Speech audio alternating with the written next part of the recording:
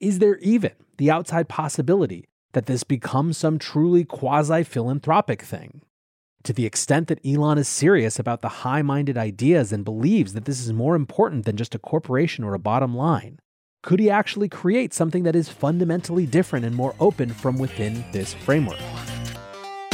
Welcome back to The Breakdown with me, NLW. It's a daily podcast on macro, Bitcoin, and the big picture power shifts remaking our world.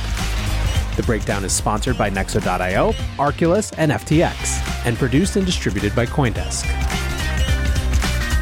What's going on, guys? It is Tuesday, April 26th, and today we are talking about the beginning of the world's biggest free speech experiment.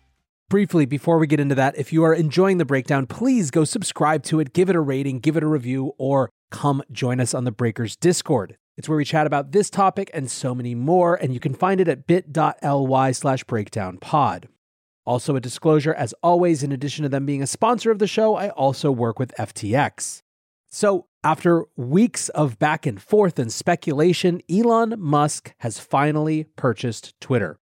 Twitter and Elon have come to an agreement that will see Elon take the company private. Last night, Twitter creator Jack Dorsey tweeted a thread. It started with a link to the Radiohead song Everything in Its Right Place. And from there, Jack says, "I love Twitter. Twitter is the closest thing we have to a global consciousness. The idea and service is all that matters to me, and I will do whatever it takes to protect both. Twitter as a company has always been my sole issue and my biggest regret. It has been owned by Wall Street and the ad model. Taking it back from Wall Street is the correct first step. In principle, I don't believe anyone should own or run Twitter. It wants to be a public good at a protocol level, not a company. Solving for the problem of it being a company, however, Elon is the singular solution I trust. I trust his mission to extend the light of consciousness. Elon's goal of creating a platform that is maximally trusted and broadly inclusive is the right one. This is also Parag Agrawal's goal and why I chose him. Thank you both for getting the company out of an impossible situation. This is the right path, I believe it with all my heart. I'm so happy Twitter will continue to serve the public conversation, around the world and into the stars." There are a lot of themes in that thread that we will come back to. Elon, for his part, posted a yes surrounded by emojis and an image of a quote from him. "Free speech is the bedrock of a functioning democracy, and Twitter is the digital town square, where matters vital to the future of humanity are debated.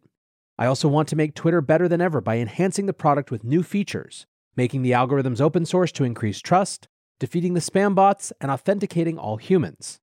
Twitter has tremendous potential. I look forward to working with the company and the community of users to unlock it." The takes around this are roughly what you would imagine. On the one side are those who are crowing about how bad this is for democracy. Senator Elizabeth Warren tweets, "This deal is dangerous for our democracy. Billionaires like Elon Musk play by a different set of rules than everyone else, accumulating power for their own gain. We need a wealth tax and strong rules to hold big tech accountable." Another part of the bad for democracy take was about his free speech absolutism. George Monbiot, an environmental and political activist writer, tweets, "Elon Musk's free speech absolutism is lethal. Persuasion is the primary determinant of human action. Hate speech leads to acts of hate. Lies destroy democracy. Curbing hatred and lies preserves other essential freedoms. Musk's vision for Twitter is not a promise but a threat. Every freedom needs to be protected from every other freedom. Aggregate freedom requires a balance between specific freedoms. But there's something about this issue that, though it is innately complex and fascinating, excites the crudest and most simplistic thinking. Some people shout freedom, then imagine they have won an argument." Another part of the concern side of the discussion is a notion that free speech isn't just about content moderation or lack thereof, but about the power of certain actors to amplify their content over others. Edward Perez, who's the director of product management at Twitter, writes, "Given the reality of adversarial actors, with access to the amplifying power of concentrated capital and influence, many of whom seek to cause division and undermine democracy, any discussion about free speech on social media platforms that ignores this fact is missing the mark." Then, of course, on the other side is that this is great for democracy, folks. Many are focused on the content moderation that suppresses voices. Tyler Winklevoss of Gemini says, "When Elon Musk owns Twitter, we will finally learn how sinister and politically motivated the shadow banning and algorithms were and how dangerous they were to our democracy." Some are talking about how there is more room for moderation than the critics are saying. Investor and podcaster David Sachs says free speech has never meant anything goes. There's plenty of case law on that. What it means is you don't get to make up the rules as you please in order to censor your political opponents. There are also lots of middle ground people who just don't think this is as political or important as it's being made to be. Avi Fellman writes, Twitter has always been centralized. Elon buying it may or may not have the centralized entity do things that are good for the open source decentralized world. My bet is that it's good for our mission in crypto, but if it isn't, it doesn't matter. Twitter was never open anyways. Along those lines, Mike Dudas writes, does anyone really think Twitter has anything to do with the decentralized future at this point? Twitter ownership is a sideshow in my opinion. There is another group who are talking mostly about the specifics of what Elon says he plans, and frankly, I find this part of the discussion to be the most productive. Around this idea of open algorithms, Venkatesh Rao writes, Jack wanted to let anybody write their own feed algorithm against the API, if I recall correctly. That's really the big potential win here. If I can make, or more likely select from a marketplace, a feed algorithm to suit me, I kind of don't give a shit what the free speech crowd does. It will also take the wind out of the sails of free speech posturing by creating a meaningful exit option. Right now, the best in-platform exit option is protected tweets, and that is no good. As it stands, only crude mute and block mechanisms exist, and they don't scale. Others are more focused on this idea of authenticating all humans. Karim Rifai, an anti-authoritarian advocate, says Bashar al-Assad just implemented a law that would imprison anyone who criticizes his regime online for 15 years. Forcing Syrians to authenticate themselves on Twitter would be extremely dangerous. Many people in the Syrian diaspora also choose to stay anonymous because our family members at home face retribution, harassment, arrest, kidnapping, torture, execution for our anti-Assad activity abroad. However, a counterweight to that risk comes from Dave Birch, who writes, notice that he says authenticate and not identify. Hence my prediction that is a person will be the most valuable credential of all. So perhaps there is a zero-knowledge type of mechanism that Elon has in mind. Either way, when you cut through a lot of it, there is some amount of productive discussion around the specific proposals that seem to be a part of Elon's plans. And then, of course, there are the individual takes, singular and relevant in who they come from, and the top of those has to be Jeff Bezos. Mike Forsyth, an investigative reporter at the New York Times, tweeted, apropos of something, Tesla's second biggest market in 2021 was China after the US. Chinese battery makers are major suppliers for Tesla's electric vehicles. After 2009, when China banned Twitter, the government there had almost no leverage over the platform. That may have just changed. Bezos, who, as you will remember, is the owner of the Washington Post and the head of Blue Origin, SpaceX's biggest competitor, quoted that tweet that I just read from investigative reporter Mike Forsyth and added, interesting question. Did the Chinese government just gain a bit of leverage over the town square? I have been living in this conversation for sure for the last 24 hours or so, but just for the last few weeks as well, as you guys who listen to the show every day well know. One of the things that I find most difficult about it is that there is an immense partisan dimension of this that is obfuscating so much, not least of which is the fact that Twitter's current ownership hasn't been like some paragon of virtue. I actually think that the partisan dimension of the debate around Twitter is not just Twitter's alone. It begins with Facebook in 2016. And the Russian bots that to so many liberals and Democrats became the reason why Hillary Clinton lost the election. That made liberals up in arms at social media. And in some ways, I think that Twitter's banning Trump was this capstone on an event that calcified and hardened the debate around social media censorships and platforms as an entirely partisan issue. Now, there are plenty of people who do break out of that framing. I asked on Twitter whether there was anyone on the left who was excited about Elon and anyone on the right who was concerned, and I got some good responses. It doesn't surprise me at all that my listeners are folks who are able to hold complex ideas in their head and break out of partisan normalcy, but I kind of still think it's an exception proves the rule sort of thing. And because this debate, given especially Twitter's banning of Donald Trump, is so partisan, there's a lot of pretense and a lot that you have to wade through to try to get to something meaningful underneath. It's hard not to feel like it wouldn't be exactly the reverse if the sides were reversed. In other words, if a sitting Democrat had been deplatformed, that we'd basically have a complete switcheroo in terms of who was supporting what position. For what it's worth, I think that's a pretty good argument that we should be more concerned about the freedom of speech side of the argument. In other words, if our belief is that any side who had their person silenced would be up in arms, that makes me want to err on the side not of the victors who got the deplatforming done, but for the side of more consideration for voices and not fundamentally cutting them off. However, hold aside the partisanness of the discussion, there's something else that I find problematic. Both sides are so focused on the moderation side of the discussion. when to me, that does not seem to be the primary or at least the root issue.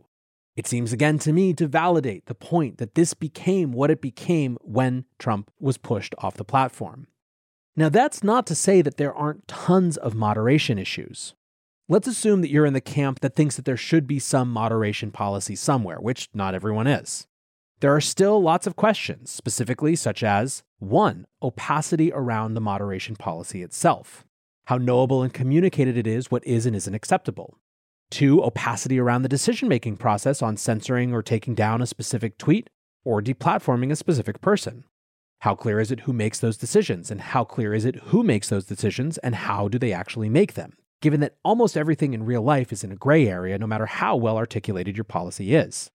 3. What is the appeal system? Is there a well-communicated or clear process for people appealing decisions? 4. Accountability. Is there a culture of accountability or regular reviews of the decision-making process, or just the decisions being made themselves to make sure they're not calcifying based on subjective or partisan opinion? Even with all these real challenges around moderation, I still think that they're all ultimately questions about how to clean up another larger issue, which I believe is the relationship of the business model and the algorithm.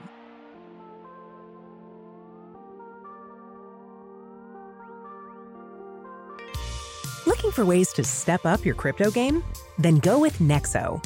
For starters, you get free crypto for each purchase or swap. How about earning guaranteed yields? Up to 17% paid out daily. Ideal for you hardcore hodlers. You don't even need to sell. Instead, borrow instant cash against your assets. Get the most out of your crypto with Nexo at nexo.io. That's NEXO.io. Meet Arculus, the next generation cold storage wallet. Arculus secures your crypto using 3-factor authentication, providing a simpler, safer, and smarter way to store, buy, swap, send, and receive crypto. Arculus is offline cold storage. Your private keys are encrypted on the Arculus keycard and are never online. Stay safe from hackers with no cords, no charging, no Bluetooth. Just crypto security made simple. Buy Arculus on Amazon today. The breakdown is sponsored by FTX US. FTX US is the safe, regulated way to buy and sell Bitcoin and other digital assets, with up to 85% lower fees than competitors. There are no fixed minimum fees, no ACH transaction fees, and no withdrawal fees. One of the largest exchanges in the US, FTX US is also the only leading exchange that supports both Ethereum and Solana NFTs. When you trade NFTs on FTX, you pay no gas fees. Download the FTX app today and use referral code BREAKDOWN to support the show. When advertising is the business model, growth equals more attention. More attention requires more engagement. More engagement means more overall impressions and a longer time spent on them, a deeper level of involvement with them. Human attention is such that radical, shocking things capture that attention. So an algorithm focused entirely on engagement, left to its own devices, is likely going to prioritize those shocking, radical things. Of course, there are human agents who work hard to try to design algorithms to prioritize a balance of things that aren't just shock and awe. But at the end of the day, there is still this insidious loop between the growth imperative needing more attention and where more attention tends to come from. This is the inescapable challenge of advertising as a business model in social media. This is a bit of a rough analogy, but to some extent it reminds me of the difference between philanthropy and changing social and economic systems. Philanthropy and charity and all of these things that are incredibly important to make sure that people don't fall completely through the cracks are still ultimately dealing with the negative externalities of the ways that other parts of the system are designed, either from a political or an economic perspective. I believe that the safety nets that private philanthropic and charitable organizations create are a key part of moving a society forward and solving problems and challenges that were created by system design decisions and just the slow accumulation of history that happened potentially years and years and years in the past. But doing good work philanthropically or charitably doesn't mean we can take our eye off the ball of changing the underlying systems which create those externalities in the first place. It sort of feels to me like the moderation conversation is in that slot as compared to the systems change, which I believe has to do with the business model itself and the algorithms that support it. So with all of this, what's the answer? I don't know, honestly, if Elon is the answer. But I know that Wall Street is not. To the extent that we are dealing with a question not just of content moderation policy, but this more fundamental question of the relationship between the business model and what content the technology underpinning the platform prioritizes, a much more radical shift might be required. This almost certainly will have impacts on the business in the short term. Wall Street is not optimized for long-term visions of public utilities and public goods. It's designed to capture value from and reflect the value of publicly traded corporations. We can debate and lament the prioritization of short-term quarterly earnings values versus long-term thinking, but at the end of the day, it's very, very hard to imagine a company that could get away for long with making any decision that destroyed revenue and consequently shareholder value in the short term for the sake of a long-term ambition to be an open network or a public good. At least it's hard to imagine a company that could get away with it for long. Private markets, on the other hand, theoretically have more room to optimize for a different set of priorities. Now, I'm very sympathetic to the discomfort with the seeming contradiction of, on the one hand, wanting a platform to be a beacon for free and open speech for the sake of democracy, while on the other, cheering on the mechanism for the delivery of that goal being a dictator, which is a dramatic term, but in the context of a private 100% owner with total decision-making authority, sort of reasonable to apply here. I would say, in fact, that this is my default emotional, intellectual, and gut-level position. Hasu yesterday tweeted, "Genuinely curious, if you don't see Elon buying Twitter as dystopian, why are you even in crypto? Is authoritarianism okay as long as the right guy is in charge?" It actually provoked some of the best conversation I've seen on Twitter. I'm also sympathetic to the idea that if the function of a Twitter-like platform is really bigger than a business, that it has an important or even key role in the discourse of civil society and global social life, that in an ideal world, it would be reimagined from the ground up with a totally different thinking about business model, ownership structure, etc. I would love for a different type of network with a Satoshi-like pseudo-anonymous founder who fades into the background to supersede the networks that we have today. But even the people who are speaking this goal, Chris Dixon of Andreessen Horowitz writes, core internet services shouldn't be owned by individuals or companies. They should be owned by communities, as early internet protocols were. Even those voices are complicated. All of this innovation is VC funded because it needs to be, and the point is that everything comes with complications. But still, I don't even think that's the hard part about trying to reimagine an alternative that comes in from the outside. I have a really hard time believing that a new social network could win today simply by offering a different set of governing principles. It feels to me instead like the only opportunity is in the product itself. People adopt new networks because they offer a singular new type of content format that they end up discovering they love and wanted in their life, even if they couldn't have articulated before that they needed it. Look at all the huge networks, and they're all some variation on that theme. Facebook, a real-life social graph of people you actually know. The content is your in-real-life world brought online. Instagram, mobile photos that capture your life or the aspiration of your life. Snapchat, ephemeral media that doesn't require you to commit to having it around forever. Reddit, asynchronous discussion boards. And the latest contender, TikTok. I would argue that TikTok in some ways starts as a mass meme participation platform as a way to pull people in. But then the algorithm's true power is directing them to extraordinarily niche affinity communities. Rare book talk, Lord of the Rings talk. You name it, there is a TikTok for it, and the algorithm routes you there incredibly quickly. My point is that each of these have a different type of content, and it is the content, what the product actually does and what the product actually serves up, that gets people to try it and add it to their daily rotation of attention. It seems unlikely that a Web3 version can dethrone any of these competing on terms of just being a better run X. It seems much more possible to me that the next company that discovers a fundamental type of social content that people love builds from Web3 principles of user-owned networks from the beginning. But that's almost separable from the question of the content and the product that would get users to care in the first place. In this landscape, Twitter is the default synchronous real-time discussion network. Other channels are, yes, used for the dissemination of information, but nothing like Twitter.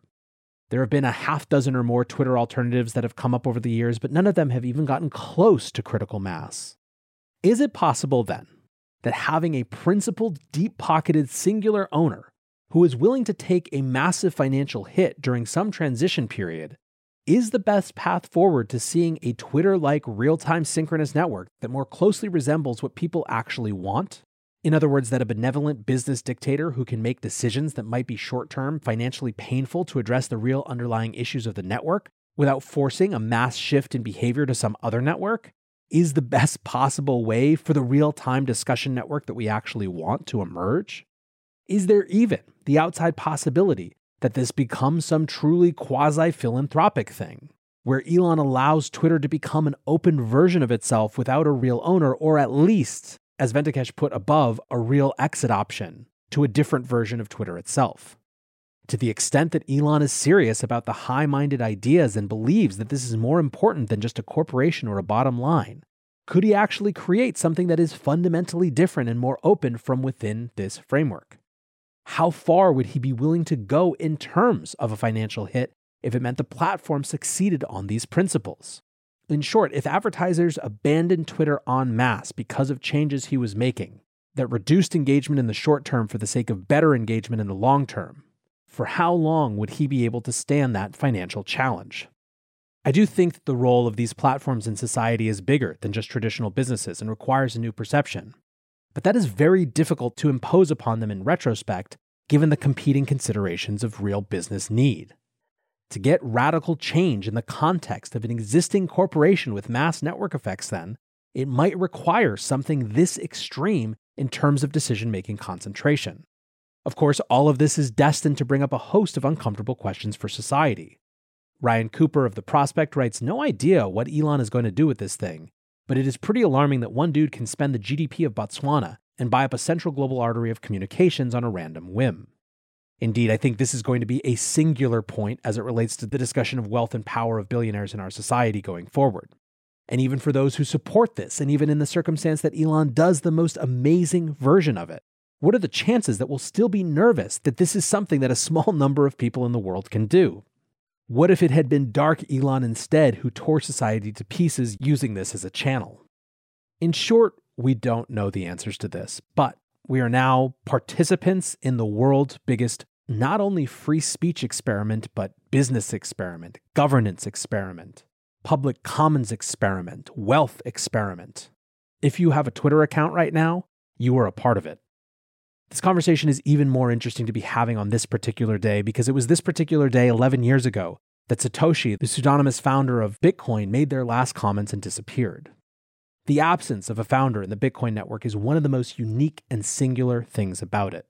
The shadow of Satoshi's ghost, or rather the lack of that shadow, on the decision-making of participants in the Bitcoin network makes it fairly unique among any modern phenomenon. For a while, people were joking, or at least half joking, that maybe Elon himself was Satoshi. Over the next few years, we're going to be able to find out just how close they actually are.